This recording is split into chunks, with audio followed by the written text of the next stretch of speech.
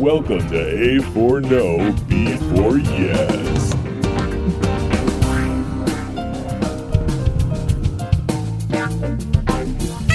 All right, welcome to A4No, B4Yes podcast, everybody. On last episode, we had dived into the deep end and finished up the water temple. We helped Morpha find the mitochondria, and we saw Rudo become one of the sages. This episode, we have the Shadow Temple planned for you, as well as we're going into the bottom of the well in Kakariko Village. My name's Tony, and my co-hosts. I'm Ryan Fonzie. And I'm Cameron Hagee. And let's get this started. All right, so like you were saying before we finished the water temple, real quick, did either of you guys ever go back to being a kid before you got this far? No. Like this playthrough, I guess? Yes, I didn't actually go to Lon Lon Ranch at all until I already became an adult, so I had to go back and do the Lon Lon Ranch stuff as a kid after becoming an adult in order to get Epona. Gotcha. Other than that, though, no. Okay.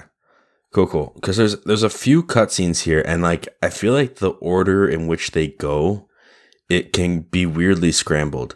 I know once you finish the water temple, if you go back to Kakariko, I think you can get the bongo busting out the well cutscene. Yep.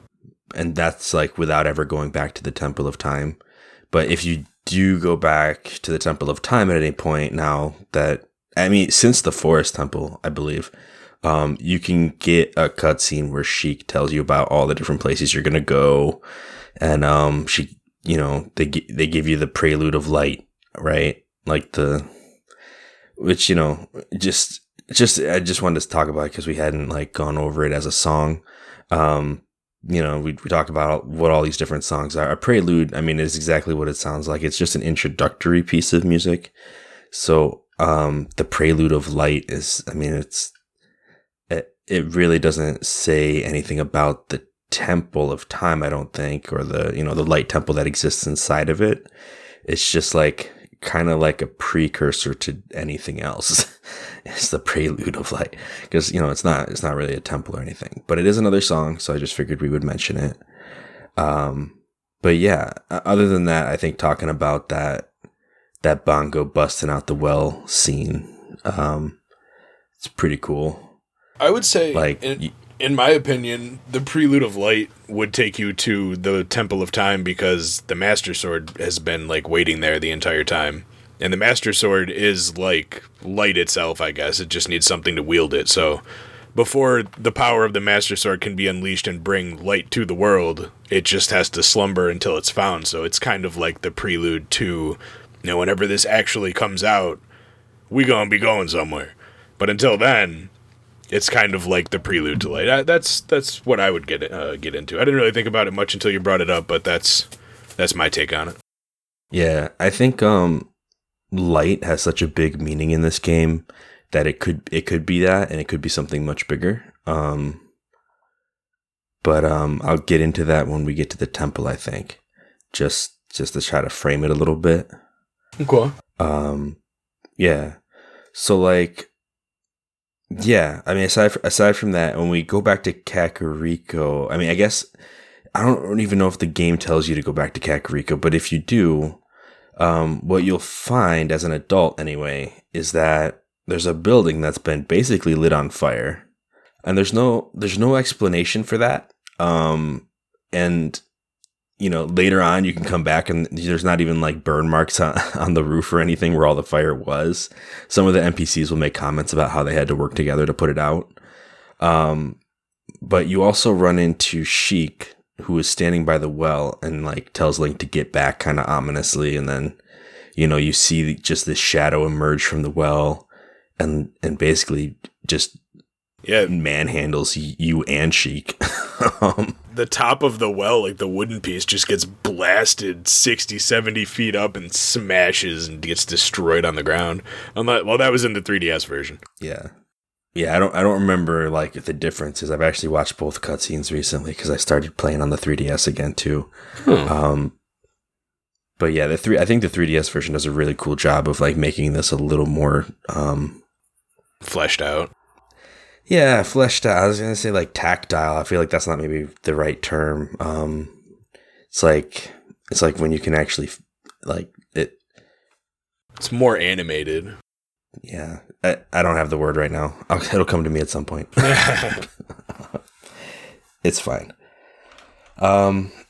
So I think you get the actual you can get the song, you get the Nocturne of Shadow. Like Sheik after this cutscene comes in like you basically Link gets knocked out and gets woken back up by Sheik. Who I think explains the situation about Impa going to basically try to reseal this creature that escaped from the bottom of the well. And then he gives you the not the prelude. He gives you the Nocturne of Shadow, right? Yeah. It says, "This is the melody that will draw you into the infinite darkness that absorbs even time. Listen to this, the Nocturne of Shadow."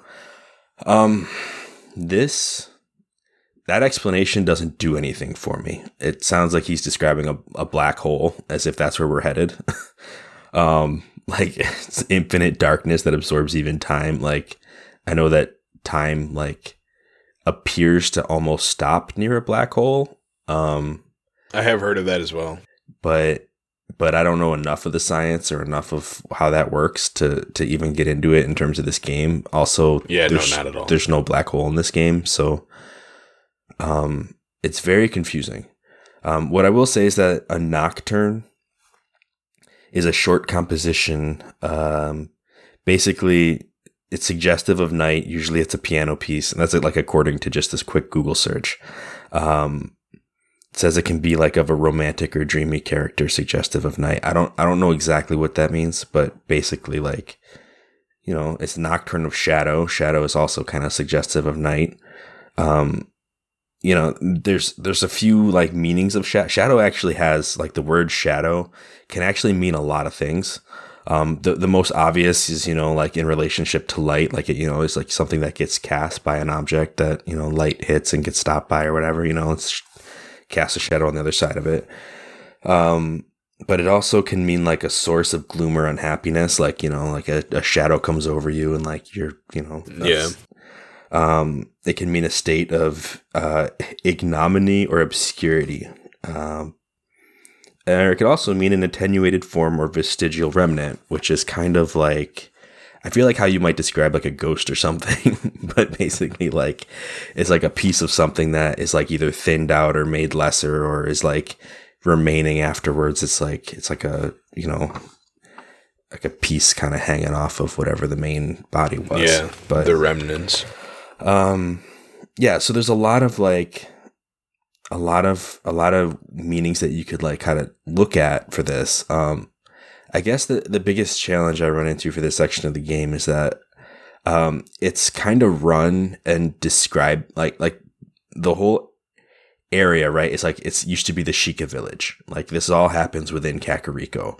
And a lot of what we're seeing is attached to that history without actually being able to see what that history was. And I think like as far as in terms of being like a vestigial remnant, I mean, it's kind of part of what this, I feel like it's the shadow of like what the Sheikah tribe was.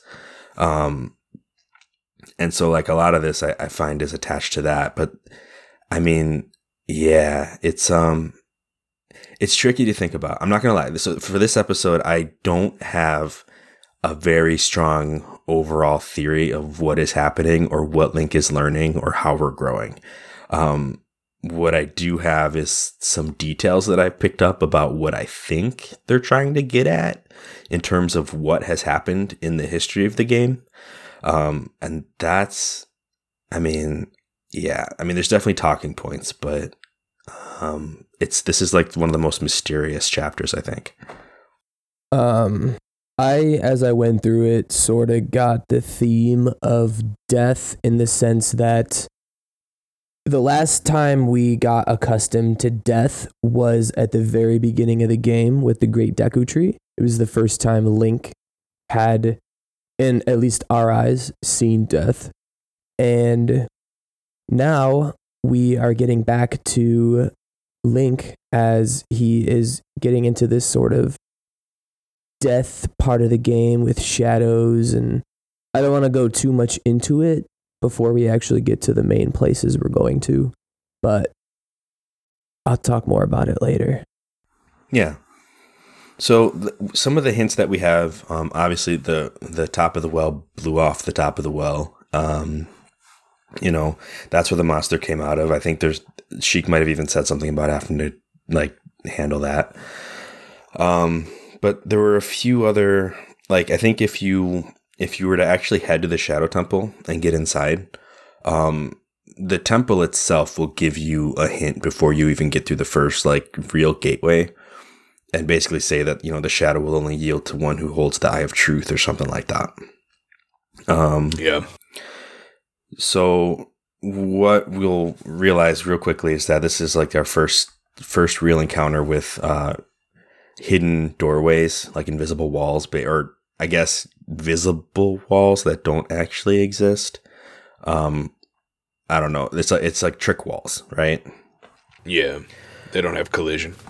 Right. And so, I mean, it's a hint of this Eye of Truth. Now there's actually a character in Kakariko Village who gives a little history lesson if you talk to them, and says, a long time ago, you know, there was a man who lived in this village who they said had an eye who could see the truth. Usually you have to train your mind's eye strenuously to actually see the truth, but this fellow, they said he had a different way of doing things. His house stood where the well is now. Kind of hinting at this well. But if you've never done, like, I know we talked about getting the Song of Storms, which actually drains the well. And if you don't do this, you can't get down there, right? So like, but it's kind of that another hint towards this Eye of Truth, or this eye that can see the truth. So what we need to do is actually, if we want to get the Lens of Truth, which, you know, you really do want to get the Lens of Truth, you have to go back to being a child again. Which is why I was talking about going back to the Temple of Time. Like, for me, sometimes this is the first time I actually go back to the Temple of Time. So it can, it's like, I don't know, it's like the first time making that trip. Yeah, it's the first time that you're forced to go back to a child as an adult. Yeah. You never really need to if you explored as a child and did pretty much everything. This would be the first time that you absolutely need to. And isn't it such a strange well? This well is somehow connected to the windmill that drains it when it speeds up. And the people also felt, I mean, who was the one who decided to lock the giant evil monstrosity like at the bottom of the water source? Impa? Was it just the Sheikah, like, all themselves a long time ago? But either way, they're drinking out of, like, where this thing is sealed. And it's like the essence of evil. That's just an odd place, in my opinion, for them to want to seal something. Yeah, I don't know what the reasoning is behind that. I think, I don't know, like, it kind of goes into that dark history stuff, but, like, you know, it's a little bit ominous to say that this man has a different way of doing things, because that could just be like, oh, he didn't have like his actual eyes that could see it. He had this lens that could see it. But there's also a weird implication of like he had a different way of discovering the truth, which may have been through torture, based on what we find at the bottom of the well. Oh yeah, that's true. He may have had himself a dungeon in his basement or something before this well was put in. Yeah, it's a big maybe. It's one of those things that, like I said, like I can't say for sure because the game doesn't give quite enough information.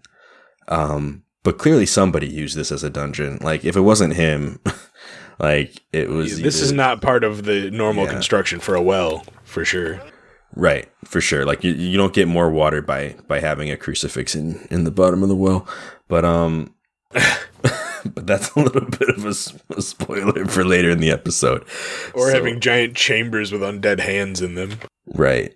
So we may remember that we learned from the guy in the windmill the song that he hates. Like he teaches it to us as an adult, so when we go back as a kid to unlock the bottom of the well, we go and we play that song for him. And And I say for him, and you ruin his life from this moment forward to get to the bottom of this well. This guy's miserable forward. And, this on its own is a really weird scene, because you speed up the well, you make it rain indoors, and the well like inexplicably empties. Now I don't know if there's like a gate that relies on the windmill being at a certain speed that lets the water out. There's an idea that I had about this where it kind of seems like, he loves things that go round and round. You make it rain, but also water comes out of the well. I almost wonder if like the rain that you create is actually like drawn from the well to make the rain. And in a sense, this man's life is ruined because basically he has to take on the consequence of you messing with the natural order of things. And that's really stretching, but we got that long shot now, so that's fine. Yeah, I don't know. We do have the long shot now. We can make things like that.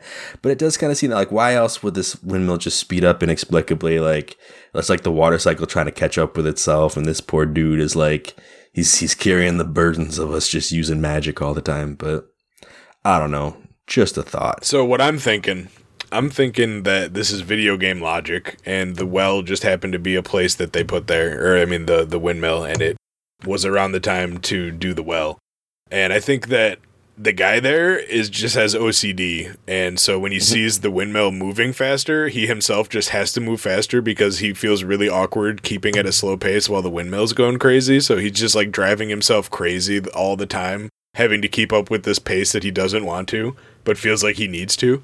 Do you think having a rainstorm inside the well speeds it up? Because I don't even know I feel like that rainstorm isn't even intentional in the building.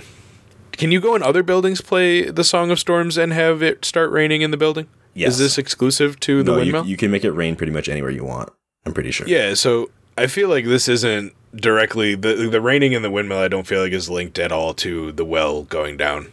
I feel like that's just the trigger that they happen to put there to activate it. I don't think there's any real science or way. I mean, maybe you could theoretically come up with some kind of rig that would do that, but I don't think that the village went crazy with their engineering skills to come up with that so that they could be like, woo, windmill go fast, well go, wow, bye-bye. Yeah, there's no... It doesn't make any sense. I feel like it's just a trigger they put there. Right. And then that guy just goes nuts. There's some inexplicable link between the two structures. I mean, the windmill, honestly, windmills can be used to draw water from a well. Like that is an applicable use. But normally it would draw it up into the actual well itself, not draw it out of the well, like into the ground or wherever the water goes. So that part doesn't really compute, but it is what it is. Okay, so I got this idea, right? So this guy used to live on where this well is, and he had a dungeon. Mm-hmm. The well eventually became connected to the windmill, but that's because the connection existed from the time back when this guy had the dungeon. He was also the master of the windmill, and he owned the windmill. And when he wanted to let the howls of his victims out, he sped up the windmill, which opened up some kind of contraption to scare people off of his land so they thought it was haunted to protect his things. We gotta howl back up. And then a bunch of kids and their dog came in and discovered the whole thing after he dressed up like a re-dead and cursed that dog. Okay, this is It's funny you mentioned that because the windmill is in the OG version of the game before it was released on the N64. The windmill, the Shadow Temple, and the well were all connected, as well as Dompe's grave was actually part of the dungeon, and they later scrapped that idea. That's why when you go into the windmill at a certain point in the game after Dompe's grave, you see the question marks, because it was actually all supposed to be connected in the original game, and they separated everything. I never heard that before. That's interesting.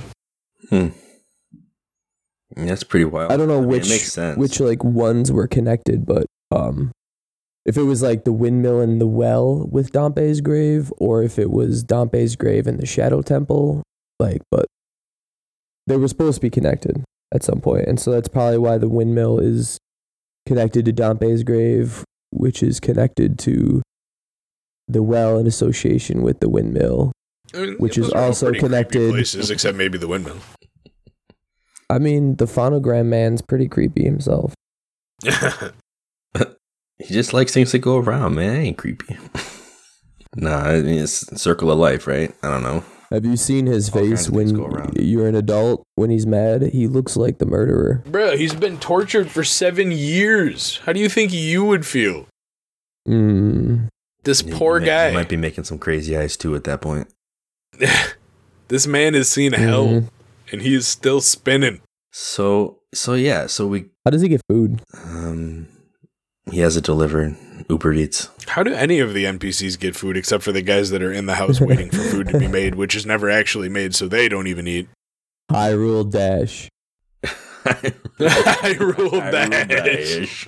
That's what the dude running around in Hyrule Field is doing.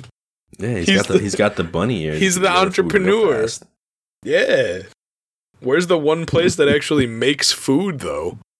Lana Ranch. He's the central hub, man.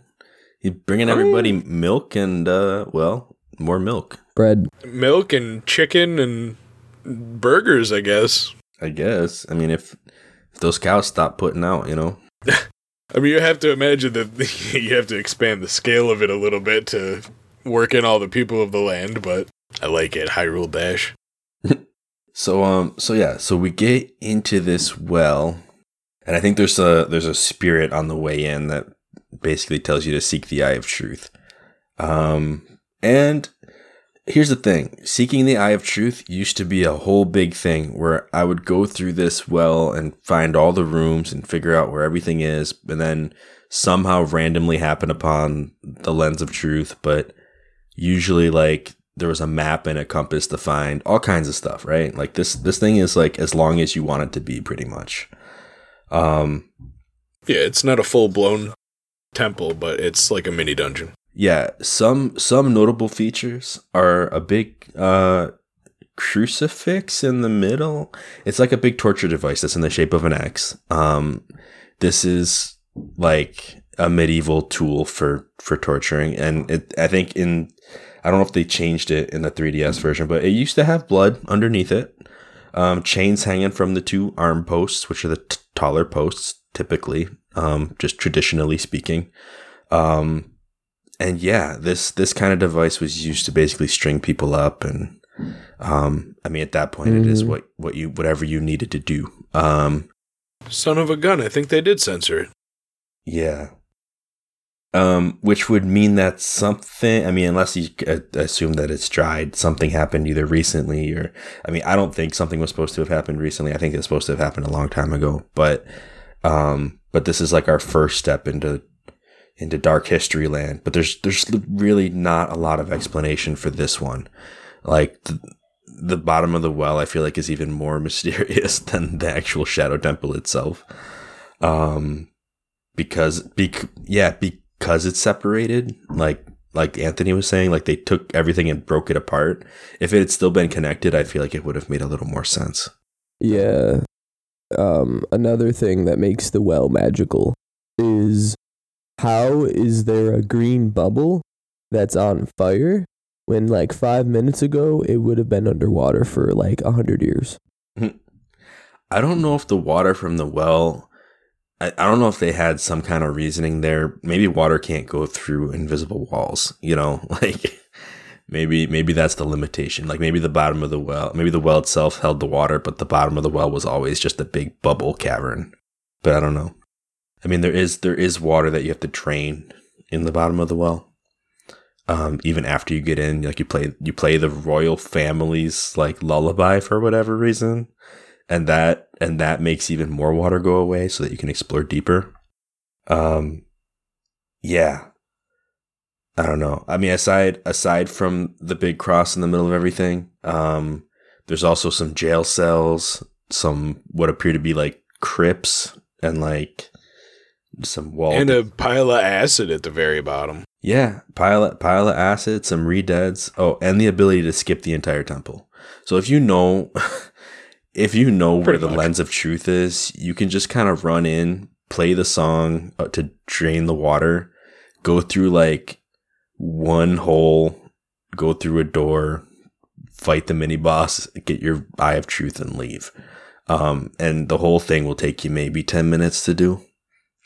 Whereas if you don't know where you're going, you'll usually circle around, fall through the floor, you know. I mean, you find some nice stuff. There's treasure all over the place, but it is like a mini dungeon. Otherwise, like once you learn the layout, it's practically skippable though. Oh yeah, it's 100% skippable outside of exactly what you said. Yeah. But you find golden sculptulas, a bunch of rupees, some arrows. Yeah, Bombachus, man. Or down here Bombachus, yeah. Yeah, I find so arrows not bad. Too, but yeah, no, it's. I mean, you definitely like you explore it, you get rewarded for exploring it. Like it's not bad to do. And there's also small keys involved if you're yeah. If you're really going for it. You don't need any of them, but they're there. Which I think is interesting because it's the only thing as a kid that has small keys outside of, well, somewhere we haven't gotten yet. Right. Like this is our first encounter as young Link with a small key. And I don't even know if young Link even gets a small key in that thing anyways. They might have all been on the adult part. Huh. Either way, these are the first small keys we get as a kid. So they're important. Right. So we're exploring this crazy random like dungeon of sorts that we presume either was owned by the Sheikah, I guess, or by the man who used to live on that spot, and we don't know if that man was a Sheikah or not. And we get to the mini boss eventually, which is our first encounter with a dead hand. Anthony, are you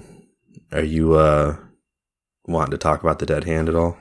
Well, I have a strategy of how to beat him. Okay. I have his description. His description is simply nightmare fuel. That's all. Okay. You will come into the room and there's like 4 hands, 5 guys. There's I think it was 4 5. hands in this one, yeah.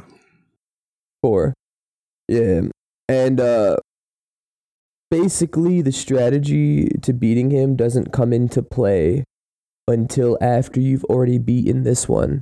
Because guess what, everybody? There's 2 of them later on. But this one, basically you just get grabbed by his hands. And then as you get grabbed, he'll like try to come out. He like emerges from the ground in like a dirt explosion of whatever the dirt's made out of. I don't even want to know. And then you just sort of whack away, try to free yourself, and then like, his like head bobs down sometimes because he's the weirdest thing ever. Yeah. For a Zelda game. In the old game, like I say the old game, in pre-3DS version, his head like almost like ratchets its way down. Like it takes forever. Like he comes up to you and then he like slowly lowers it. And once he lowers it, you can hit him a bunch of times and do a lot of damage. In the 3DS version, he just kind of like whips it down. Nah, he doesn't whip it down. It still felt slow in the 3DS version. It's like a 1.5 2-second animation. When I played it, it seemed like he lowered it a lot faster than he used to. It used to be like silly slow. In this one, it seemed like he kind of knew how to lower his head a little bit better. Mm-hmm. Well, I guess without the reference of how super slow it was, it felt slow still. So I guess they did a good job of speeding it up, but still making it feel slow. Yeah. Yeah. He's the same hand. And when By he's the walking way, at you, it's the weirdest thing. He's like got his hands out, like doing the jig, and then his whole head and not even looking at you is just all up at the ceiling as he's just slowly waddling at you. Yeah.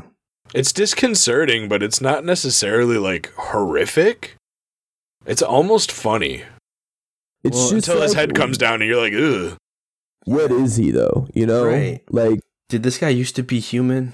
Like he has like is it like a Diglett thing? Like what's underneath? You know. I did not think of The that. world's ugliest Diglett. It's like, you know, he's got some Ugly body he came out of underneath the there. ground. He's got some nasty bruises. He looks like he's like melted. He honestly reminds me, if you guys ever heard of an ancient Japanese demon called Wairu. Wairu? No, I haven't heard of that. No, I don't know of it. So Wairu is an ancient Japanese demon that sort of is like a giant sentient. Well, I don't want to use the word sentient, but it's sort of like a long pig worm. And half of his body will be underground. And then the other half is above ground, where he has a giant mouth and an eyeball and has multiple hands coming out of the ground with claws. How do you spell Wairu? Wairu. Okay, that's not... Okay. It's not working for me. So I was trying to look it up. And he's like got a portal underground that like you can't hit his body until you like surface him somehow, and then you see the rest of his body, and it's absolutely disgusting. Ew. Did you find it? I can see how you could draw conclusions. No, just hearing the description. I'll try to look it up, though. Yeah, I wasn't able to find anything. Oh, sorry, it's a Waira. Waira? Waira, yeah, it's a Waira. Press Waira. My bad. It's been a while since I looked it up. Oh, okay. Waira? It's all good. I don't know enough about the history of this thing. It's just an ancient demon that half of its body's in the ground, and then it's got like hands and stuff that like come out. It's got like a weird humanoid face, but it's like the body of a worm.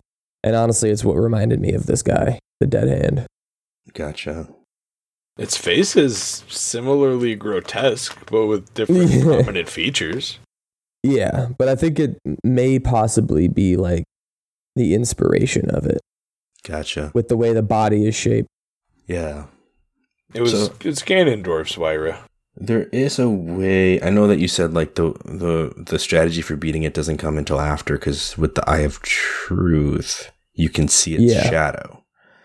Yes.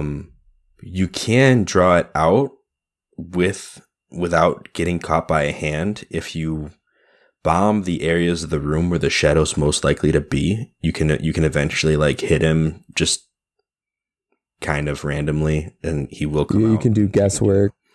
Yeah, like his shadow still exists in the room even though you can't see it. The only reason I know that is because I tried that last time I was there. I was like, like when I have the lens, I can do this thing. Let me see if I can do it without actually knowing where he is.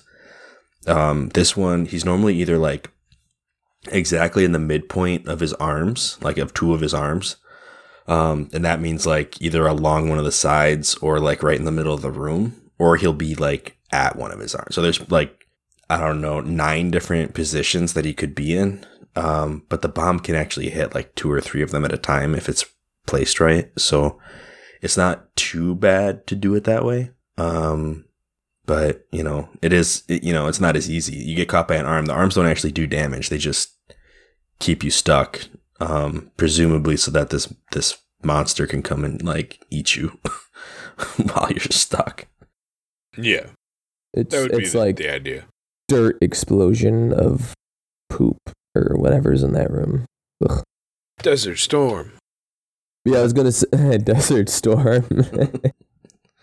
Oh, Rogue Galaxy. So I was gonna say this is the same hand.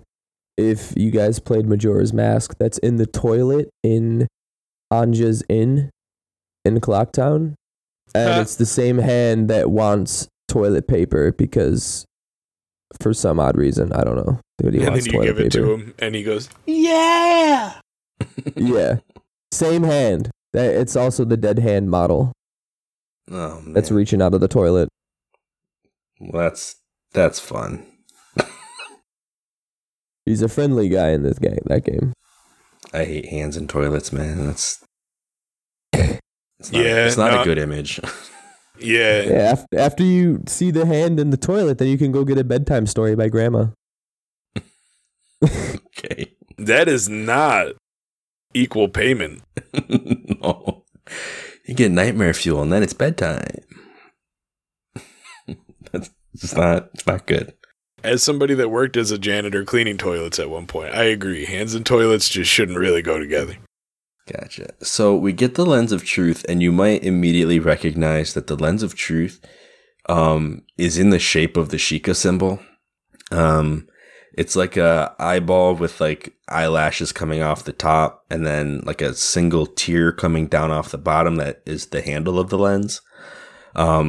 And it's in the same shape as the symbol we've seen like Impa wear. We've seen it on all the Gossip Stones have this symbol on it. There's a book in the 3DS version of the game in the House of Skulltula that has this symbol on it. And it's actually on the doorway into the Shadow Temple as well, which would kind of once again indicate that this Shadow Temple was at some point used or run by the Sheikah. I am of the opinion that the Sheikah did not put this temple here, but we're just using it. And I don't have a great explanation for that for this episode. I'm saving that for later. But clearly they put their symbol on the door. And I mean, it's just past the graveyard that the Sheikah overwatch. In fact, you could argue that it's part of the graveyard that the Sheikah overwatch.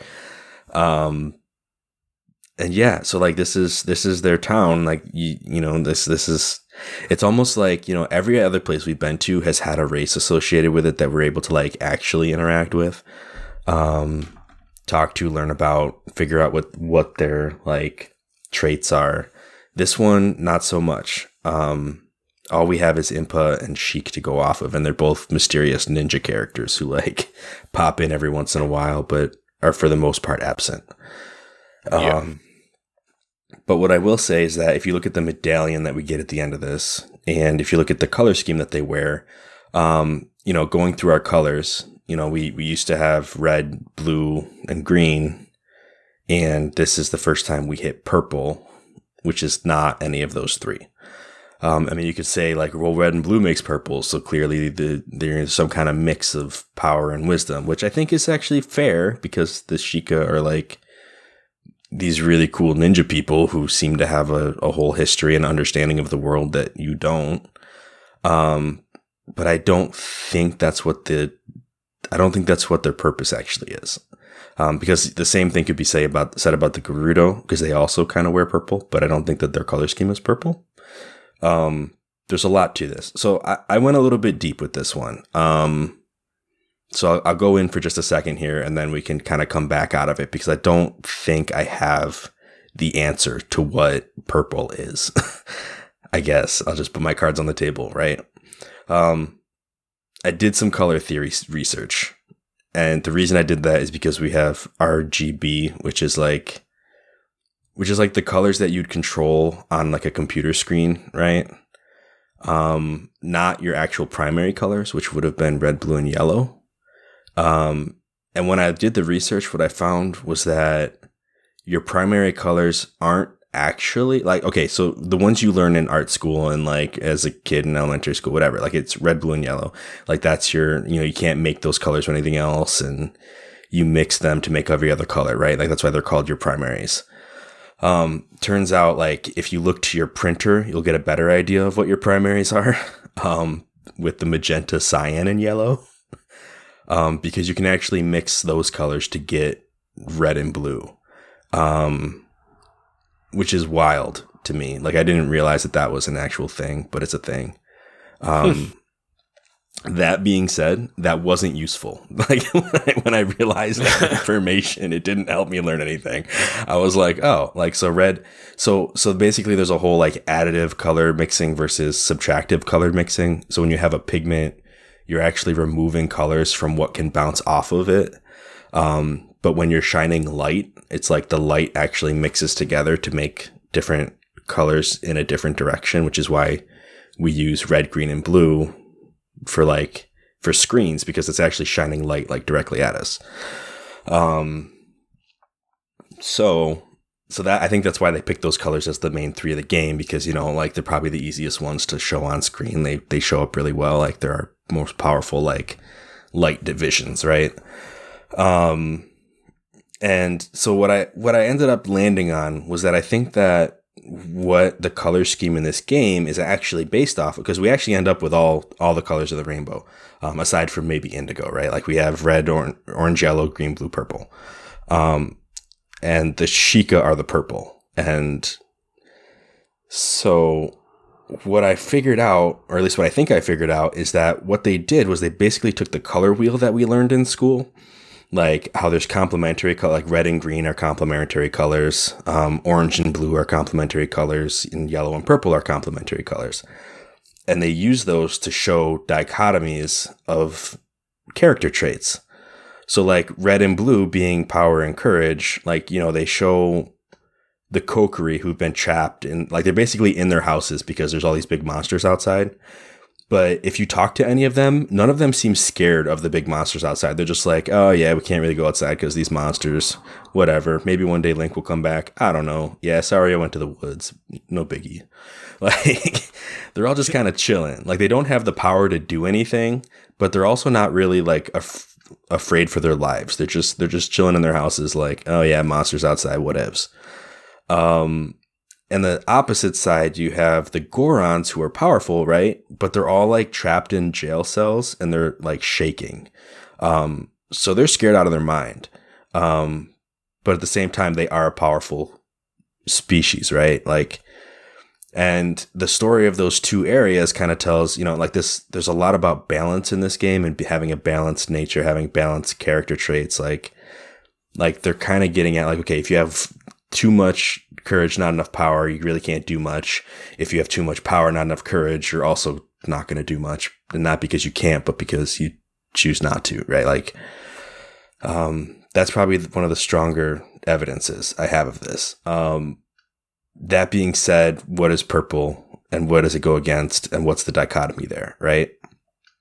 Sorry, I'm going forever on this, guys. This is like part of the building, and I think it's going to help with the next chapter as well to not have to go through all this again. But so like you good? So we hit the Zora temple, or like, yeah, the Zora's domain and the water temple, which is our blue, and the dichotomy of that would actually be orange. Orange is the color of the Gerudo tribe, which is why I can't get too far into it. But what I say is, you know, blue is wisdom. Then there's an implication about the Gerudo tribe that is a little bit mean, but at the same time, like, I think when we get there, you'll see that they actually, like, they have their own character trait that I think is also very valuable. So like the split between them is actually really cool. I think it works really well for this argument, but that'll be next episode.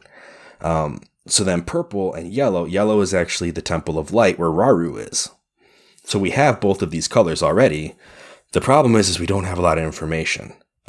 Even Rauru and like the Temple of Light, it hasn't been presented in a way that like fully fleshes it out. The best I was able to come up with for these two is, you know, we're after, like, we're on a path trying to bring truth and justice to the world, right? And I think that these two areas represent truth and justice, and it would be really obvious to say, okay, well, light truth makes sense. Purple justice, I don't know, because we've already talked about how Impa is trying to create a village of truth and just, like, she's doing everything like in Kakariko Village. But I think it kind of plays out better if you remember that the Sheikah tribe is loyal to the royal family and has been their attendants. And whenever you see one of them, and they're like a warrior tribe, right? So like, I get the feeling like the Sheikah tribe, I mean, aside from the guards of Hyrule Castle, were actually responsible for administering some kind of justice for the royal family. Like they were probably like the secret service of the royal family. Like they were probably the bodyguards. They were probably like, you know, I mean, obviously Impa's Zelda's bodyguard. So I think that's proof enough for that. And I think that I think that they're a part of this dark history that we're going through because they were a part of this thing. Like because they were, partly because they were this justice administering group. But like I said, it's that dichotomy. So if they have the justice, that means they'd be lacking in truth. But it's weird because we just got the lens of truth. So it's very confusing. Like, I don't know entirely what's going on. Like why these two are mixed and as obscure as they are. I think a big part of it is because light and shadow are like kind of bound together. Like you can't have shadow without light. right? So like, so there's a lot. You get where I'm at with this. Like, this is like stuff that I've been like thinking about for a while, and I'm like, I just get stuck in so many areas of this thought process. But I'm pretty sure this is what they're getting at. I mean, you could argue, okay, the lens of truth was under the well, so maybe the truth was buried, and that's why we're just learning about this dark history now. That makes a lot of sense to me. Yeah, I mean, I don't know. What do you guys think? Absolute darkness without any light, or shadow without light, I think can exist. Like, to have absolutely no light, there would be nothing but shadow left. It would just be all-encompassing, so I don't know if you would necessarily call it that at that point. Right. But with light, you're always going to have shadow. If you have anything around, there's always going to be shadow when you have light. Yeah, true. I lost my train of thought. I wonder if did I put Anthony to sleep, or is he still here? I can't think of a good thing to add to that. I mean, I agreed with everything that you did say about, because when you think of shadow and the absence of light, what's the first color that comes to our mind? Black, right? Yeah. But in the medallion being purple, and I sort of feel like this is more, it's not truth and justice necessarily together. I want to say that it's just the truth. And I'd like to think that justice comes after, if you know what I mean by what I'm saying that. And so I feel like purple being the truth, all of the Sheikah, their clothing is basically like a light bluish purple type color. So this is sort of uncovering the truth behind the dark history of Hyrule. Like, what has gone on? Why is there no more Sheikah left? Why do these temples exist here? Like, what is the main reasoning of the well? What is the main reasoning of the Shadow Temple? No one knew these things were ever here, right? Aside from the Sheikah. Like, you as Link have to discover these things on your own. And I think the reason that we return back to a kid for a short bit is the sole reason of Link, like, getting accustomed to death one more time, I should say. And I was going to save that for the Shadow Temple, but... Getting accustomed to death one more time as a kid? So I feel like the game goes by trials, right? Like, each dungeon and each temple in Link's journey has been a sort of a different trial. And I feel like it's set in place like that like they made you go back to being a kid for one last trial, basically, as a kid, if you want to look at it like that. And this could sort of just be like the trial of truth in a way. Like, if you actually want to dive deep into the story of Zelda and the lore of the well, it's honestly that I'm losing my track of thought here, but if you understand what I'm saying, I think I get what you mean, because like he goes and he gets his first experiences of courage, power, and wisdom as a kid, and then comes forward and gets courage, power, and wisdom again as an adult, and gets the adult versions. And I think through that process, he becomes a more confident, powerful, and self-aware person. And so now he's ready to kind of take on Shadow. Like, if you didn't have those, like, those I guess traits and convictions about yourself, like, you might get lost in the Shadow Temple.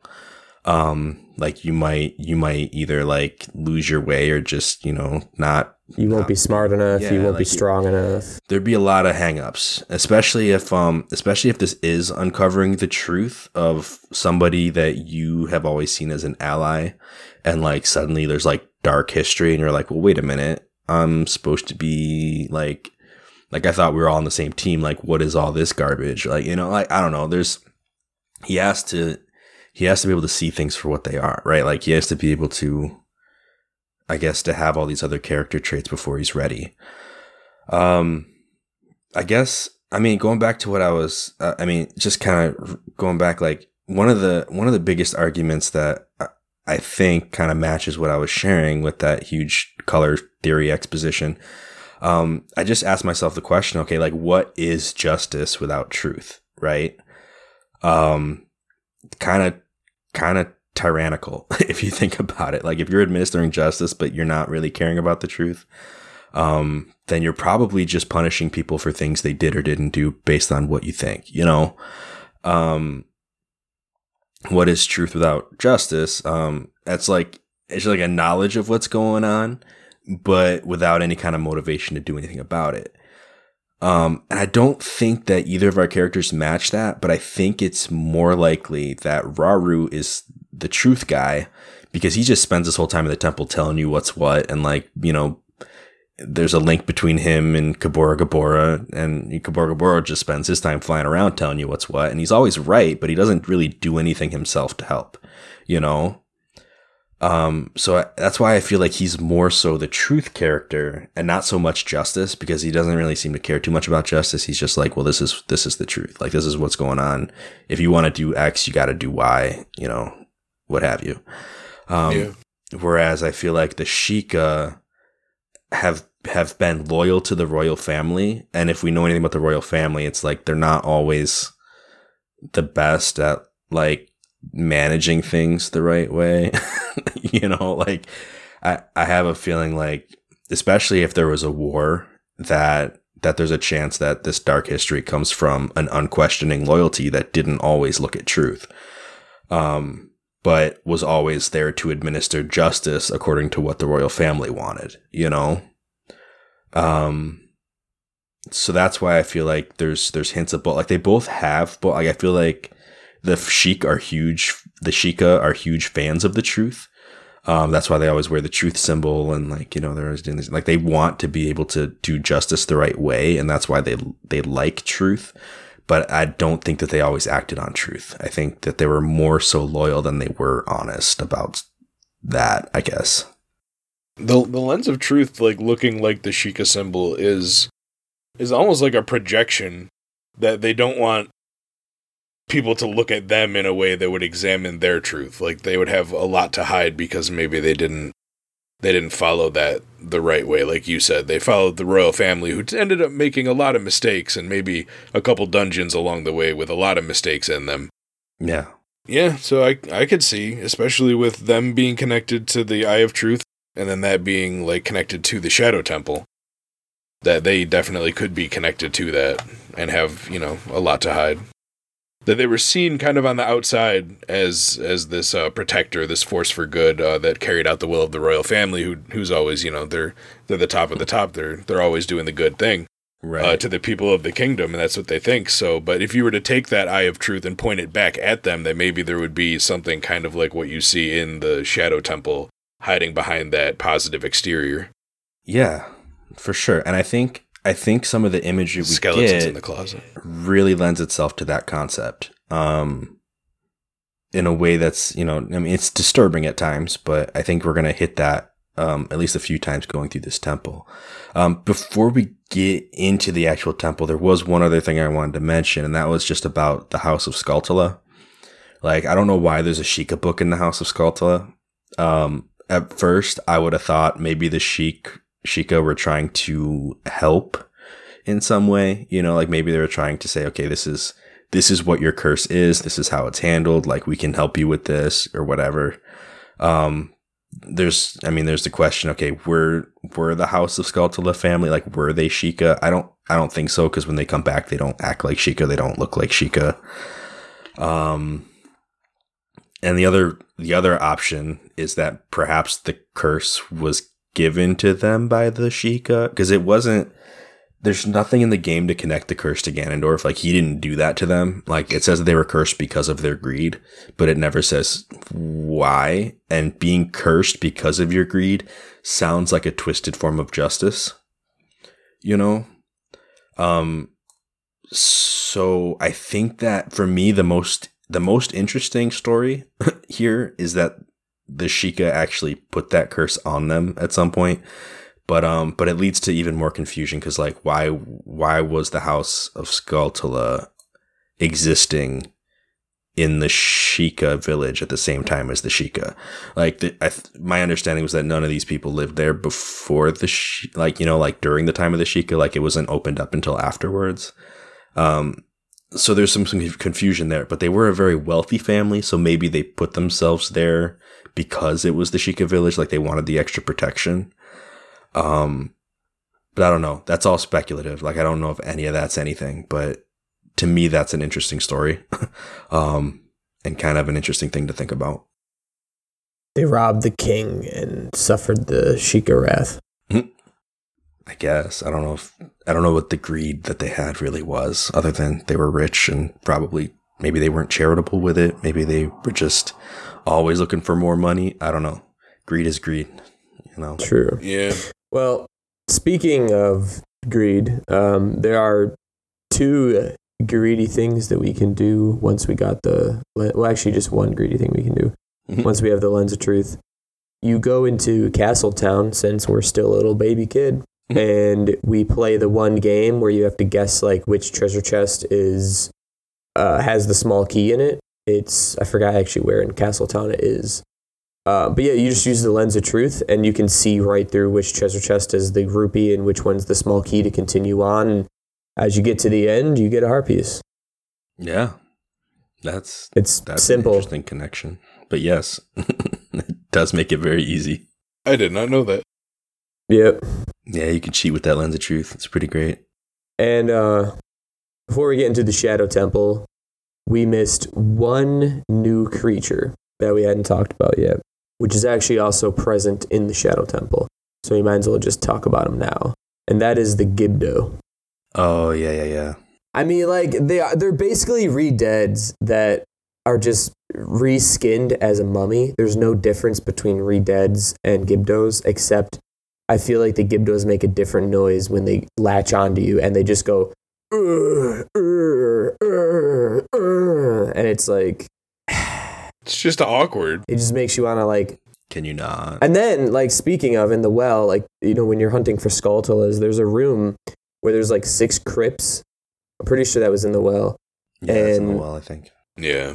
Like, I forgot what the trigger is exactly for it, but you, like, get I think it's like a song. I think you play a song, maybe. And the Gibdo will, like, the crypt will open and the Gibdo will, like, float up. Like, he's just rising out of the grave and then he'll just, like, plant his feet. Yeah, if you just... There's... Oh, the torches, right. I think there's some where if you just get close to them, that kind of happen. Like, the cover comes off, but then there's the room where you light the torches and then they all come up at once. Or something like that. No, the 3DS one, it was 1 lit torch and 5 unlit, and then every time you lit a torch, it would go into a little scene of it opening, and then you'd light the next one, it would go into the same scene of the next one opening. One of them had a small key, one of them had a Gibdo, one was empty, and I think 2 had keys. Yeah, you're right. I think you can go into the middle of the room and Din's fire it, and then it has to go one by one according to the order they get lit. Oh, I didn't even think about that. Din's fire! Ow. It's funny. Din's fire is actually how we get into the Shadow Temple, too. Are we ready to go there?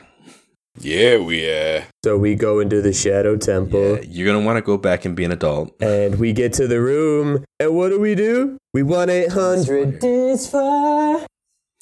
Yeah, this is like, it looks like some kind of, like, I don't know, some kind of ritual room or something. Like, there's just all these torches set up in a big circle.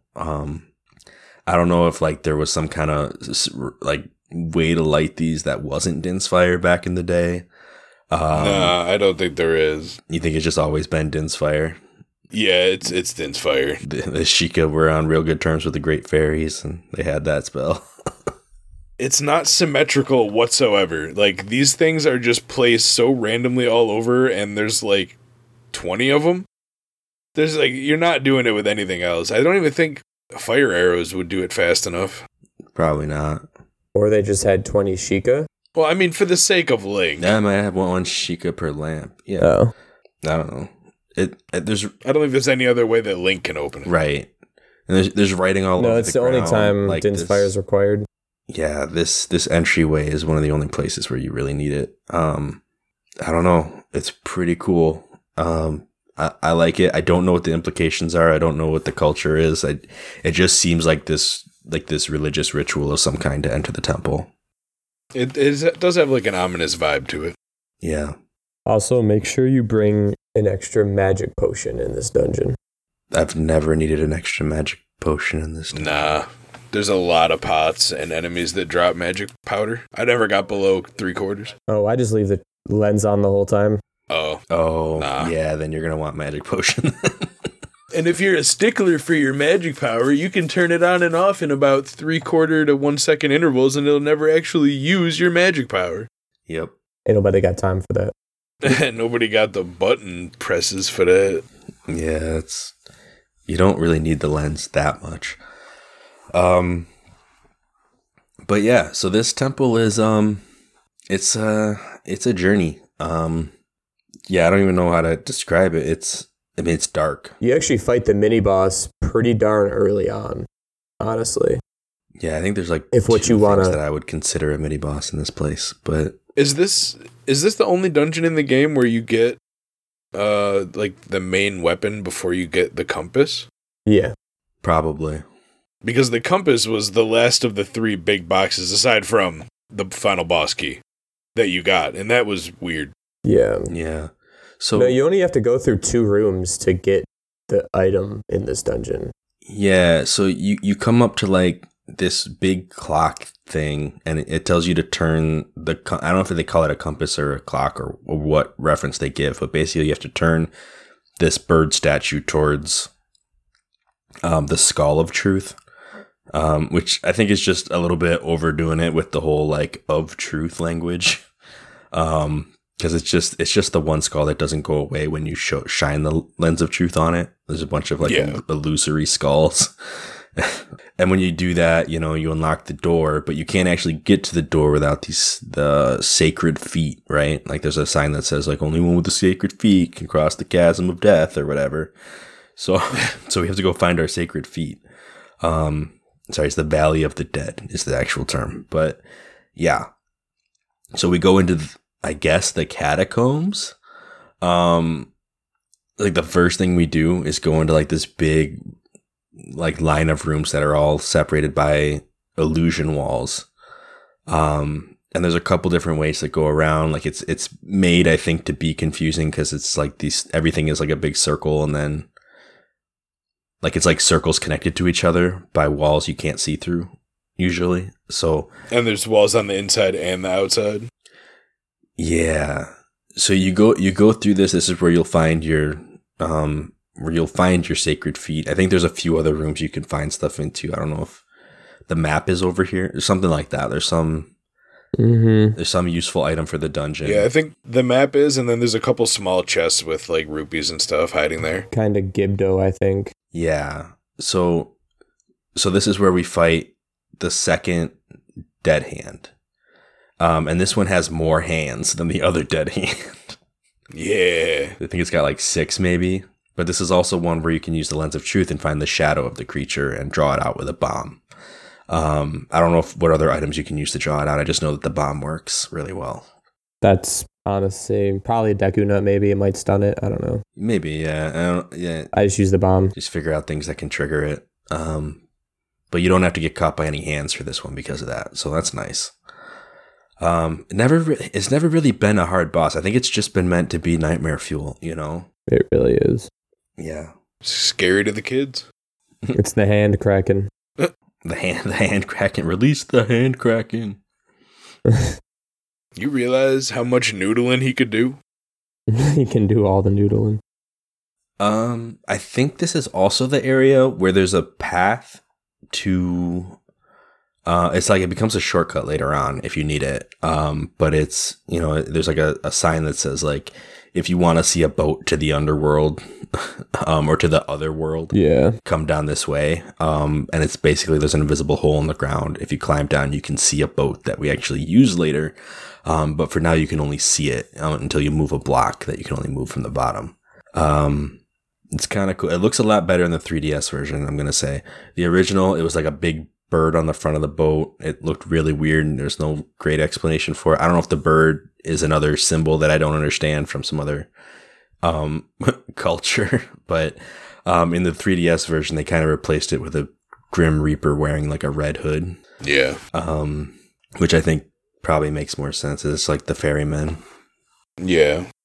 The bird is sort of like a symbol of Hyrule in a way. Like, it's on the Hylian shield. It's on the gate as you're going to the castle. So they probably just were like, let's stick some imagery here. And that's what they went with. Gotcha. Yeah. I mean, the boat does seem to be a Hyrule royal family thing. So that makes sense. And then I think they just changed it to death. Yeah. So we can cross our Valley of the Dead onto what I guess, I mean, does that thing look like a tongue to you guys? Yes. Like, is it a face with a tongue? Mm-hmm. Okay. Yeah. So we get eaten by the temple. So we go in. We temple snakes. Yeah, I mean, there's a lot of like gateways in this place that feel like should be leading to somewhere else, but they're all like physical gateways. None of them take you to like an ethereal other world or anything. Like, there's just a lot of places that have that designation, and this is like one of them. Using your sacred feet to cross the Valley of the Dead. Like, you don't see any dead in that valley. You just, it's like, it's just a pit. Right. They're at the bottom chilling. Right. They're having a rave.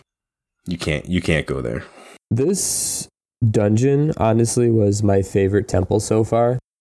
Like, of all the temples, I just love the imagery. And I actually looked up online and found that these look very Roman inspired. If you look at like BC era Roman temples or French catacombs, especially the well-known French catacombs, if you go under France. Yeah, I know what you're talking about. Yeah. Yeah, and it's very inspired by those. If you look any of those up, anything very Western European.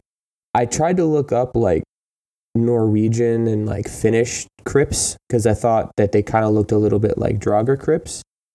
But they don't at all.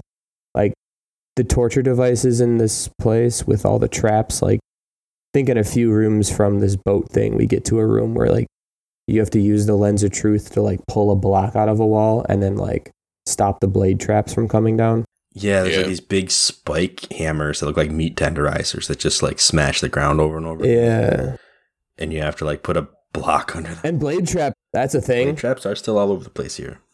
But now there's like guillotine blade traps too. And I guess they're not really blade traps. You know, blade traps are the ones that are spiky and go shishing shishing. But there's no ramp either. Shishing. There's big like scythe wielding spinning devices that just like call a whole room. Where you had to get the silver rupees? Yeah, either you gotta get the silver rupees or you just gotta use the lens of truth to even see the thing in a different room. Just some weird like physical obstacles to the point where there's more like traps and obstacles in this place than in like any other temple. Like, half the time you're not even fighting something, you're just like not getting hit by a big invisible sight that's like sweeping the room.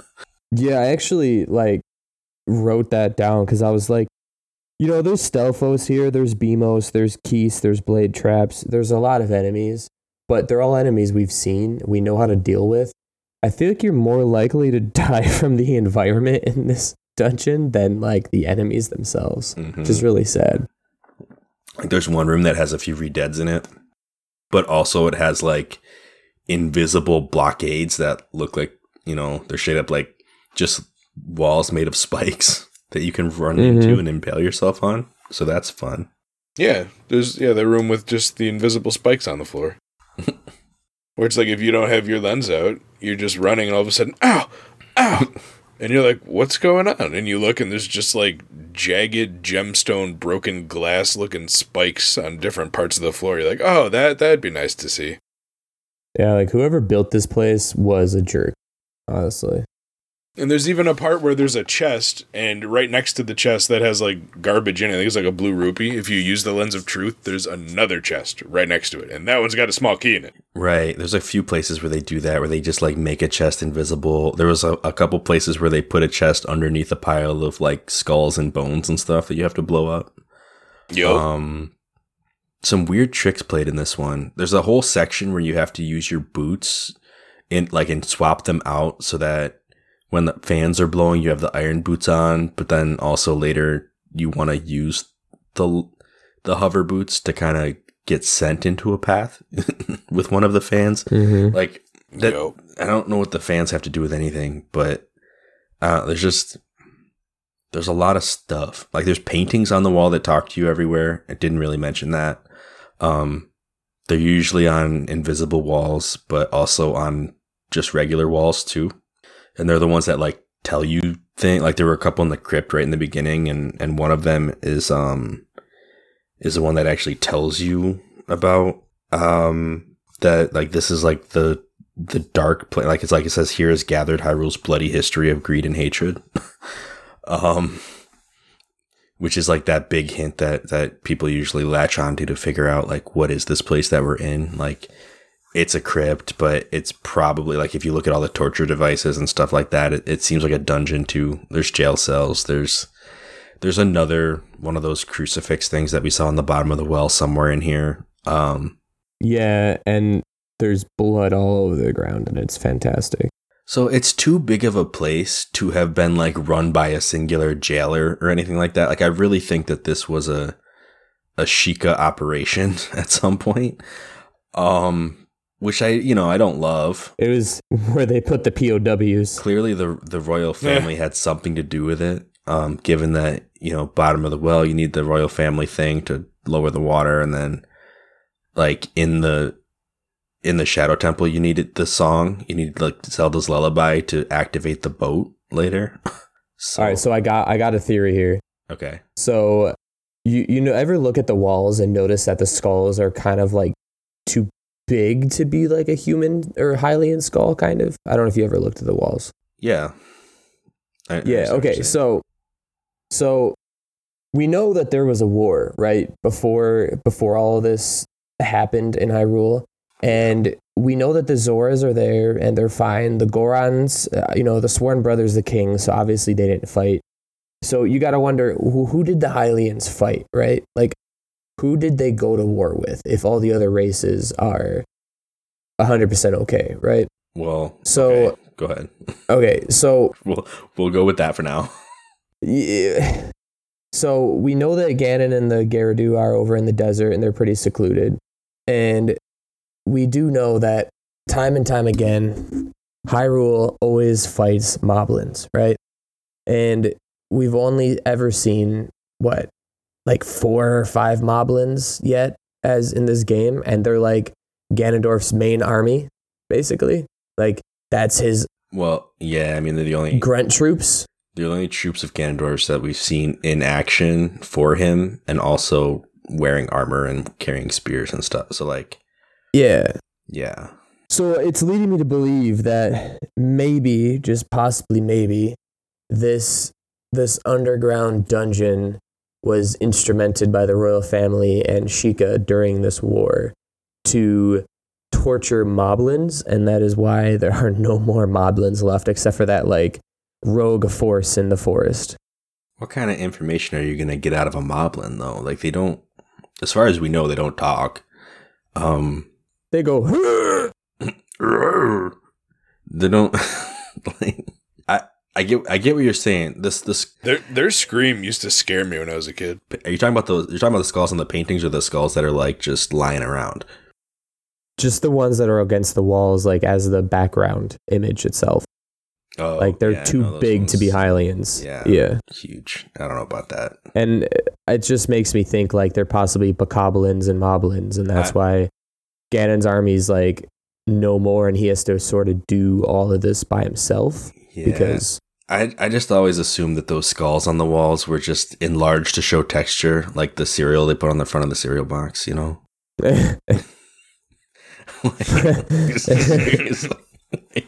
Possibly. It was the 90s.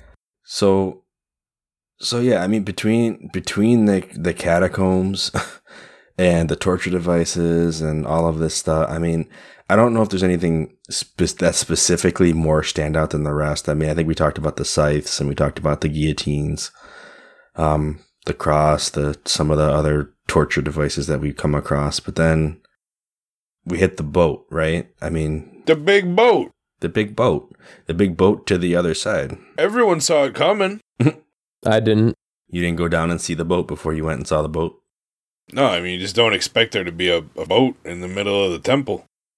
No, I was telling Cameron earlier that this has become my favorite temple in this playthrough. But before this temple, I told Cameron, if you were to point a gun at my head and say, name one room in the Shadow Temple that's not Bongo Bongo, I would have just been like, kill me. Because I didn't remember anything in this temple. This is the only temple. Like, I know rooms in the Spirit Temple. The whole shebang of Zelda. This temple, I somehow blocked it out of my memory, and I didn't remember any rooms in this temple. And now it's become one of my favorite temples in this game. So I don't know. I didn't remember any. I did not know there was a boat. Cameron last night was like, "Hey, there's a boat in this temple," and I'm like, "What do you mean there's a boat?" Yeah, I think you asked me how far I was through, and I'm like, "Oh, I'm at the boat part. I'm pretty sure that's close to the end." And you're like, "There's a boat?" I'm like, yeah, there's a boat." Yeah, I did not remember at all. River Styxy. It's very like boat to the underworld. Like, what does this have? And you're fighting Stelphos on the ride. Yeah, you play the song, it activates, it starts taking you over to the other world, and Stelphos jump down and start fighting you. Which, if we know, and it's got this like Stelphos are Lost Woods creatures, right? So like they put them everywhere, so they're not really Lost Woods creatures anymore. But I don't know what other Stelphos are made from. I think this lore of Stelphos is that you can become a Stelphos by being lost in the forest as like a curse maybe, but I think that it's just a restless soldier from like the Hylian Wars or something. Sure, yeah, and we know that Ganondorf can like bring people back to life anyway, so like yeah. But there would be restless soldiers in this crypt according to what we've been discussing, so that makes sense too. Plus their skulls are big enough to be the skulls around the rooms. Yeah, which is like, were Hylians bigger at one point in time? It's like, what the heck? I don't know. They juicing. They used to be juicing. They used to be juicing. They were on that Goron regimen. Is that dark history, man? Oh, jeez. Okay, well, Wake up, eat, sleep, eat rock, go to bed. Pretty much. So we get this boat. I mean, the boat is supposed to lead to the other world, and like I've heard people theorize that it doesn't actually go to the other side until it falls through the fog, and you have to jump off of it. Which I guess makes sense because I mean the boat does sink. Or if they're trying to say, "Oh, now you're at the other like you're at the other world now," even though you just kind of went down a hallway. Yeah, I don't know. I mean, this is where you can go through that room that's like all invisible walls pretty much, except for the pillars at the ends of each corner and whatnot. There's like a whole room, and like the whole room is just filled with invisible walls and a few like floor masters. Oh yeah. And then there's a room in each corner. Yeah, and that's where you'll find your boss key, and like one of the rooms is just a bunch of rupees and one of the rooms is 2 death traps made of wood that come in at you, and the only way to break them is 1-800. Didn't fire. Yeah, it's funny because 1-800 Din's Fire has actually just one too many numbers to be a phone number. I was thinking about it earlier. 1-800 Din Fire. Din Fire.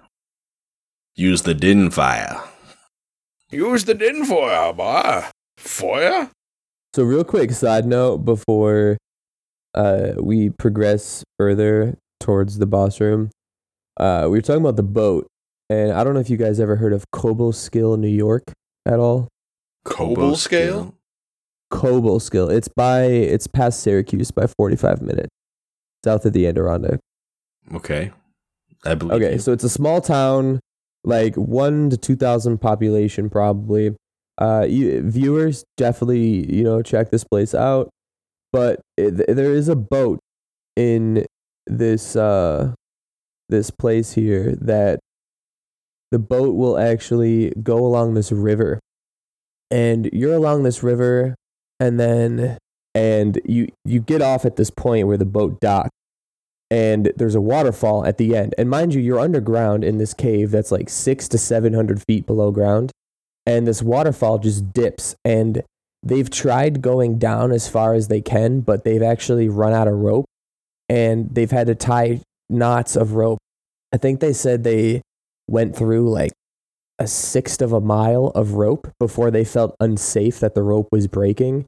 And then they had to pull the people back up, and they've never been down there, but they've coined it actually as just the hole to hell, basically, in this cave in Cobleskill, New York.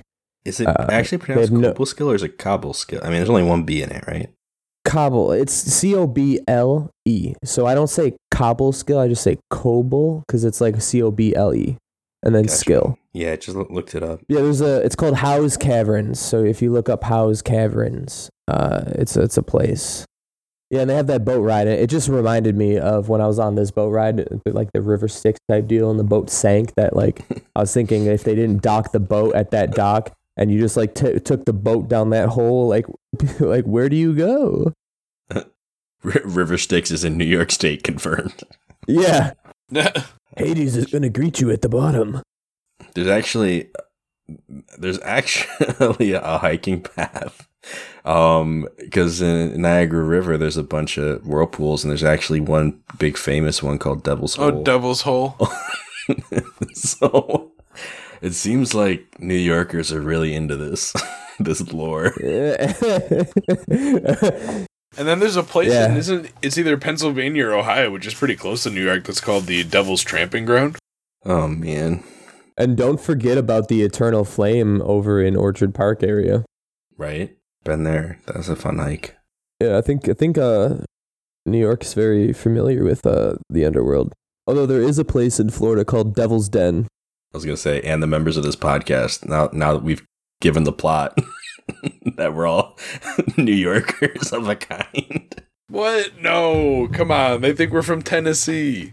Do they know? All right, let's get back into the end area of this dungeon. Yeah, so we get our boss key, and we go through one more room that's like entirely in shadow. And there's like invisible floors and stuff that we pretty much the whole room you navigate using the lens of truth. And your light boots. And the hover boots.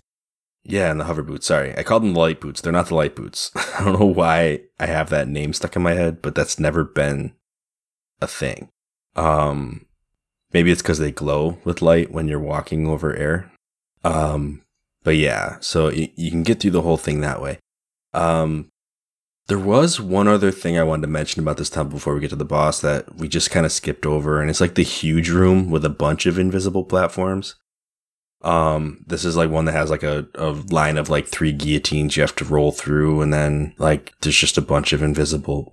Oh, the giant open room. Yeah, the giant open room that you get to like immediately after you enter the actual temple proper, I guess. And I don't know what the thought process was behind the design here. I don't know if it was because there's like prisons all around that this is like the way of making it high security, of like having this big like invisible floor. So like even if you were to get out of your cell, like you'd come out and be like, wait, I can't actually go anywhere.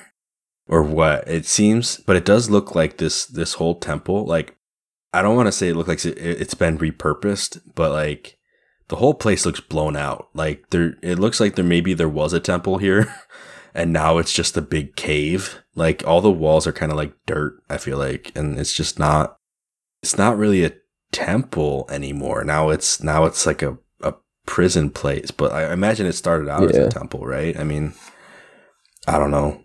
Possibly. Like maybe that's where the temple actually used to be for the most part, but again, I don't know. I was definitely feeling some Greek vibes going on now that like you had mentioned the River of Styx, and the hover boots definitely have like a Hermes vibe going with the little wings on the side. Mm-hmm. Yeah, all throughout this game, The crypts themselves. there's a lot of European references, obviously with like the castle town and everything. A lot of like Western European there. There's I'm pretty sure Link wears a Celtic tunic and like a it's called like a Phrygian cap, which is like a Greek thing that became a European thing after, ancient Greece stopped being the use of Europe, I guess.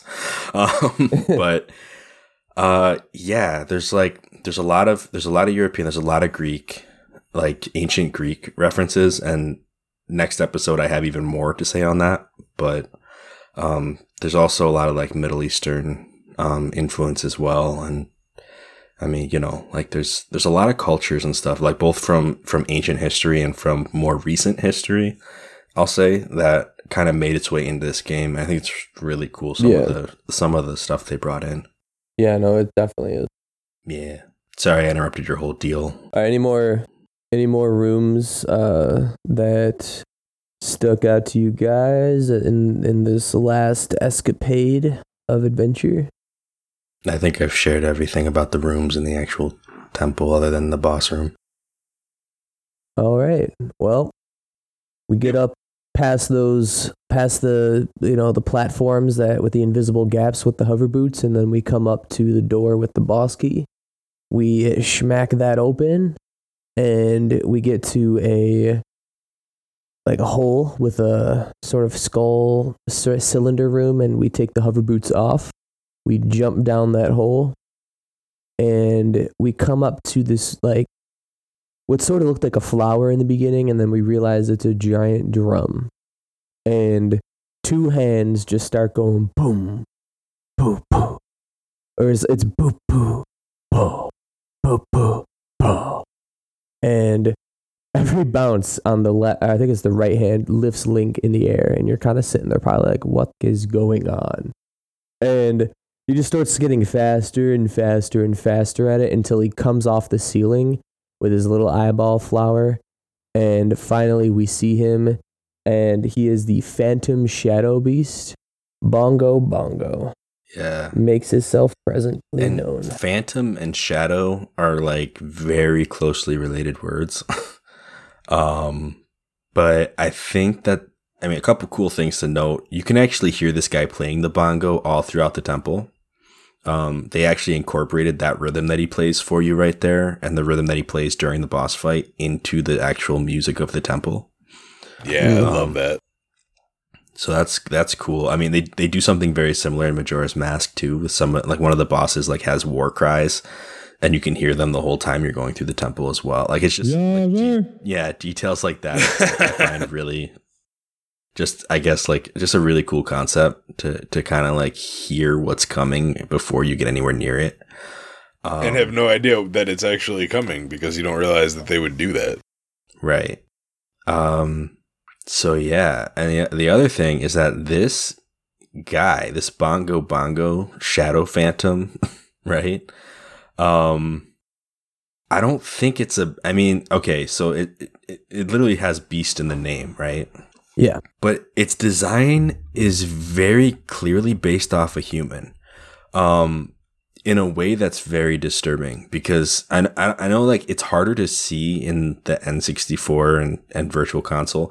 In the 3DS version, No, but I know where you're going with it. it's very like obvious, like they gave it a back muscle structure, but There's a spinal cord type deal. there's the spinal cord. There's like He's a vertebrae. they gave it more of a head in the 3DS version, I feel like.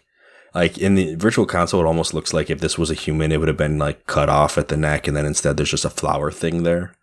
Yeah. But in the 3DS version, they actually pretty much give it its entire skull, and then that skull is the eye. Like it looks like it's been scalped just one open. giant eye on it. And then the hands are separated from the body by more than just like the fact that it's an illusion. Like this whole boss disappears on you, and you have to use the Eye of Truth to see the main body. You can just see the hands. His hands are like satellites. Yeah. So I guess the thing I'll say is that it fits in with this temple, and also fits in with the bottom of the well, in a few ways. I mean, so severing hands has always been like the historic like punishment for a thief. But being scalped, I guess, because that's what it looks like at least in the 3DS version, it looks very much like this person's head was scalped open. Has been, and this is very graphic. Like, I'm gonna have to put some kind of warning on this episode, but but that's like a war thing to do. Like, that's very much like punishing like your enemies in war. It's been used by like several different cultures around the world in ancient history. I mean, I find that if I don't know that it's meant to be a humiliating thing or what, but it's very much like something that you do to a prisoner of war, or like someone who, even just on the battlefield, like people will like collect scalps from their victims or whatever. Like, it's like an intimidation thing, So yeah, so this character, this Bongo seems to be, I don't want to try to peg them as like this was some kind of like singular thief or character from the past. I think that this is like, it's a shadow phantom beast. So I think that the imagery here is meant to mean like this is kind of a culmination of this dark past. Like, this is like people who were punished or defeated in war. Like all of that dark spirit, all of that dark energy, whatever, like from these cruel and unusual punishments kind of coming together to make Bongo a thing, I don't know why he plays the drums. I feel like that's very much like a telltale heart kind of thing. Again, like we're uncovering the truth of the past, and that's what the telltale heart story is about. Like, it can like the murderer in that story can like hear the heartbeat through the floorboards, So it's not a heartbeat, but it's very clearly like he's signaling out what's happened, What did you guys think of the boss though? It was actually a relatively annoying fight for me. I went at like half health when I went in, got knocked all the way down, had to use my fairy, and then probably lost about 3 or 4 hearts after being fully revived. Which is pretty bad for me.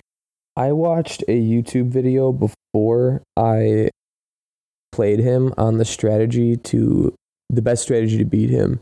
And basically, you just shoot his either hand with an arrow as quick as you can in the beginning of the fight, and then wait for him to like launch at you. Mm-hmm. And as close as he gets to launch at you, you're going to want the Lens of Truth probably, because otherwise you just have to do a guessing game when he's launching at you with his hands. But yeah, you just either do a spin attack or launch another arrow at him and just repeat the process. I think like after every time you smack the crap out of him, he's going to like kind of shoot his hands out like a rocket. And then you just keep repeating and rinsing that tactic until he's dead. So it's not like too bad if you can control him, but if you can't control him, he could be a nuisance. Yeah, the fight is actually kind of like built along the same rhythm that he's playing on the drum, which is a weird way to look at it. But basically it's hand, face, right? Like, so you shoot one hand, you want to immediately shoot the other as fast as you can, because it like once one is stunned, the other one will immediately kind of go into an attack. But if you shoot them both before they get to you, then you've passed that first stage. Then both of his hands will become fists, and he'll kind of like come down to the drum and sweep towards you. And that's when you want to have the Lens of Truth on, because then you can lock onto his face and shoot him anywhere in his path. As long as he's down at the drum, he'll get stunned, and you can run up and get some hits in, and then you just kind of rinse and repeat. As far as I know, he doesn't really get much harder as the fight goes on, but if you're struggling with like shooting the hands or anything like that, he's got some pretty nasty moves where he'll grab you and throw you out into the acid, or just like beat up on you real like in brutal ways. So you really want to, you just want to shoot him as fast as you can, really. Yeah. The more you let him do, the worse time you're going to have. Yeah. So I have sort of a possible origin of what Bongo is that I was thinking. Okay. We know of the guy telling us about the man in the well, right? That he had a particular way of doing things, and he trained his mind's eye to see the truth, right? And his house stood where the well is now. Now, basically, we see that Bongo Bongo has one eye. It's a very different eye than every other eye in the whole world we've seen. And it's possible that Bongo Bongo is the man who had lived where the well stood. And that's why he was in there. And he escaped. He maybe once was a Sheikah with the way, you know how the Mask of Truth and all the Sheikah basically statues are all that one eye, the true eye, basically, the eye of truth. Mm-hmm. We could kind of think that Bongo Bongo's eye could possibly be like, maybe Bongo Bongo knows the truth. Maybe he's not necessarily like a bad thing. Maybe the Sheikah and Hyrule were trying to cover up this man. Maybe he wasn't a Sheikah, but maybe they were trying to cover this man up from existence because maybe he knew too much, because he did train his mind and his eye to figure out the truth, and they were like, well, we can't have that, so let's trap you in this well. And now he's just, because, you know, they tortured him, they trapped him, all that other stuff. So I don't know. And then once Ganondorf became king, obviously he frees Bongo Bongo and is like, hey, you work for me now. And Bongo's like, cool, let me go kill all the Sheikahs. That's my theory, but I don't know. It's either that he maybe might be that man, or it's just another beast of Ganon's creation. Either one. But yeah. Yeah, no, I don't know. It makes sense either way. Like, I feel like if Ganondorf has a play in this one, because, you know, he usually has some kind of plan with the things that he does. Like, he's very directly involved with, obviously, his own Shadow Ganon. He was involved with bringing Volvagia back from the dead to eat the Gorons. He froze over, you know, Zora's domain. And I don't know if he created Morpha or put Morpha there. Like, there really isn't a story around Morpha that's given to you, other than that's the source of the ice somehow. And then so this one, again, like, they don't say, oh, Ganondorf released this monster or is doing this thing in Kakariko. It's just like, you show up and the world's on fire and you're like going after the Shadow Beast. So I don't know how to explain what Ganondorf's play. I mean, if anything, I think maybe he's trying to exploit the Sheikah's dark past to basically be like, who are you to judge me? Like, who are you to say that I'm this evil king when clearly you guys have this whole history of injustice and, well, you know, justice without truth, like we were saying before, which would be injustice. But like, you have this dark, bloody history. Like there's evil everywhere. It's not just me. Like, what do you mean? Like, I don't think he's trying to like be defensive like that, but I think maybe he's trying to use that to like shake the confidence of the people, you know, like this is the world that was destroyed. It really wasn't anything anyway. Like, you know, you guys should just be willing to kind of accept this new order. You know? Yeah, no, I feel that. I feel like we don't get the story to Bongo Bongo. We don't. I think the way that they tell it, he's been sealed away already. He's just this evil force. And I think, yeah, Ganondorf lets him out because he likes chaos. He wants everything to be destroyed. And I don't know, maybe just the negativity of the Shadow Temple is what drew Bongo Bongo like to go in there in the first place, and that's when Impa tried to run in and do her thing and seal him. That's the thing that it makes me wonder, though, you know, like, if he, like, why would he run to the Shadow Temple that has a perfectly placed drum ready for him to, like, live his life by, you know? And it's like, I just can't help but think that the man that we talked to says the man in this very village who had an eye that could see the truth. Not like eyes, but an eye. One eye, which is what Bongo Bongo has. So I just like, I don't know, I want to correlate the two. Well, the lens of truth also looks like an eye, so you could call that an eye. Right, like it could have just been the lens, yeah. I mean, yeah. It could have been he had a physical lens. I mean, they obviously very well could be talking about the lens of truth, but yeah, they I don't know. They don't give you a huge story. I mean, even the story itself is broken. I mean, if you talk to that dude is in Impa's house and is like, you're rude for coming into a house that's not yours or whatever. When you go back as an adult to Kakariko, if you go and talk to that guy, he like even before you've done any other temple, like if you were to just become an adult, go straight to Kakariko, talk to this man, he'll give you some trouble for walking into a house that's not yours again, and then he'll be like, oh, whatever, it's not my house anyway, it's Impa's. She went to the Shadow Temple to try to seal up Bongo Bongo. And I'm like, wait, what?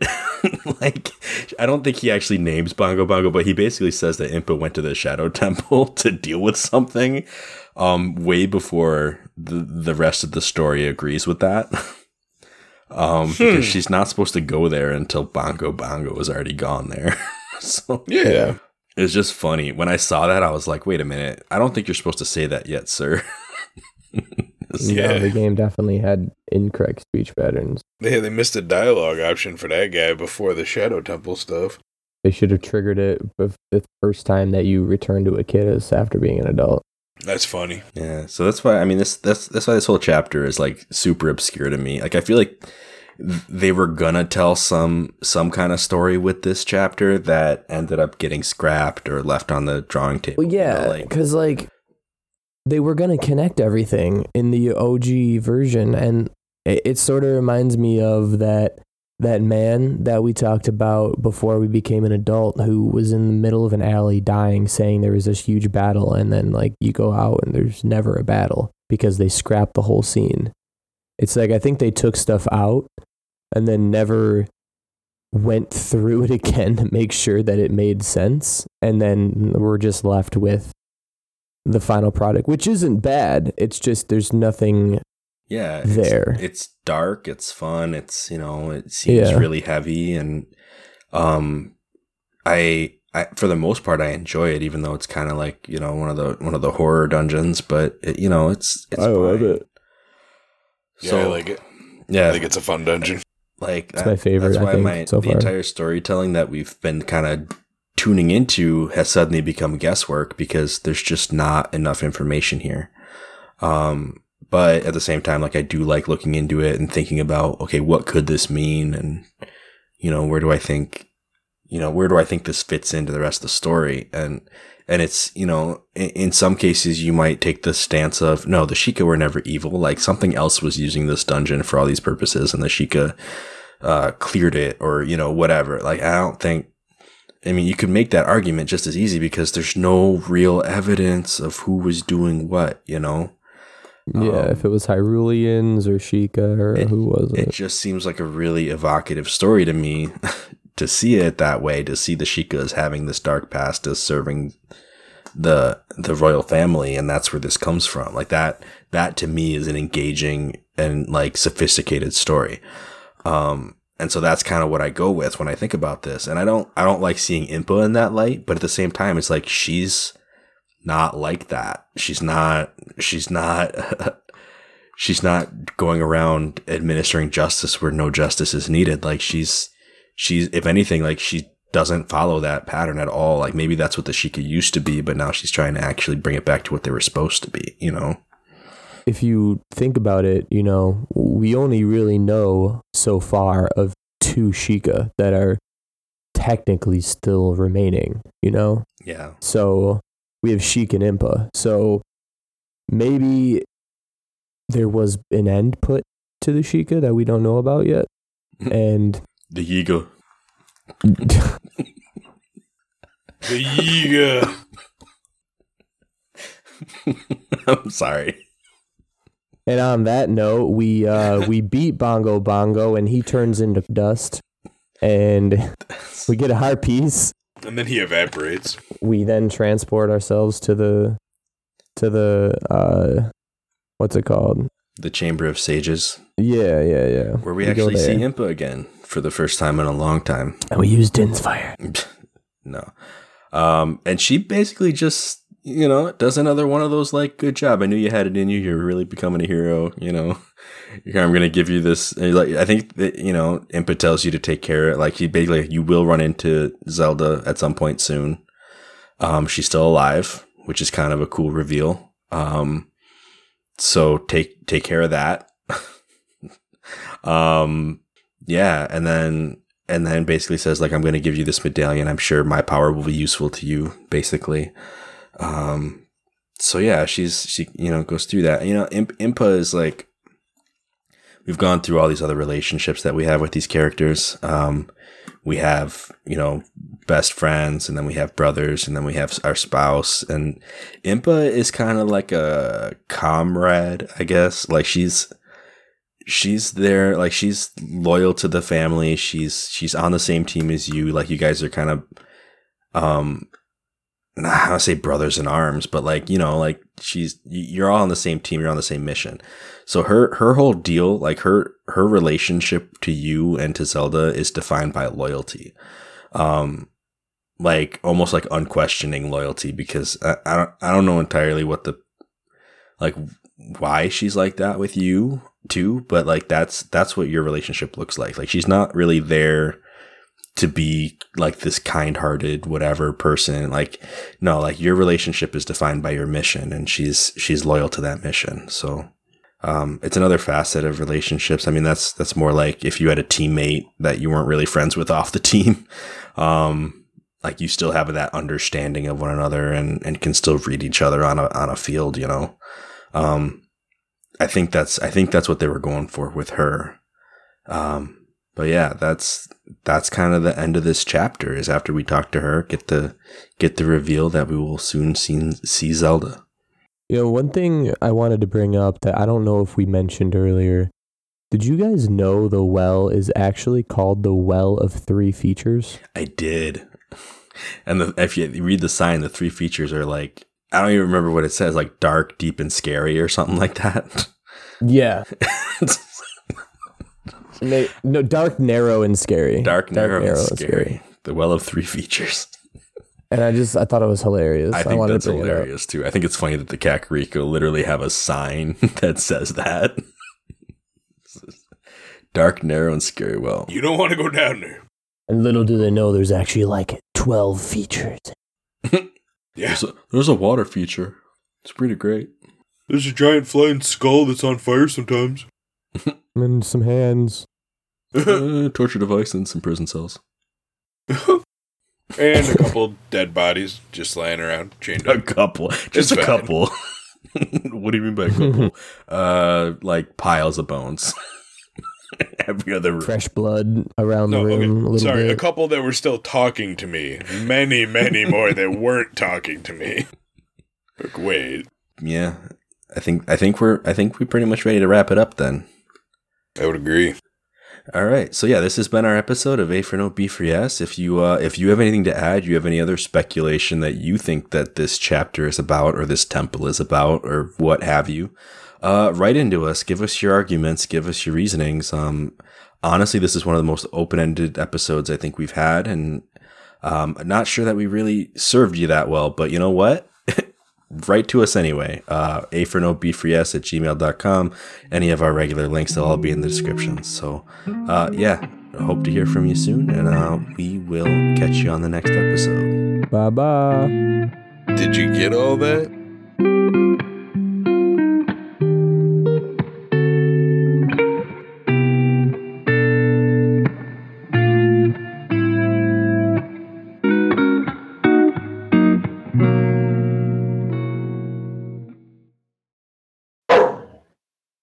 Roof. Bork. Woof. Woof. Woof. So much woof. Shut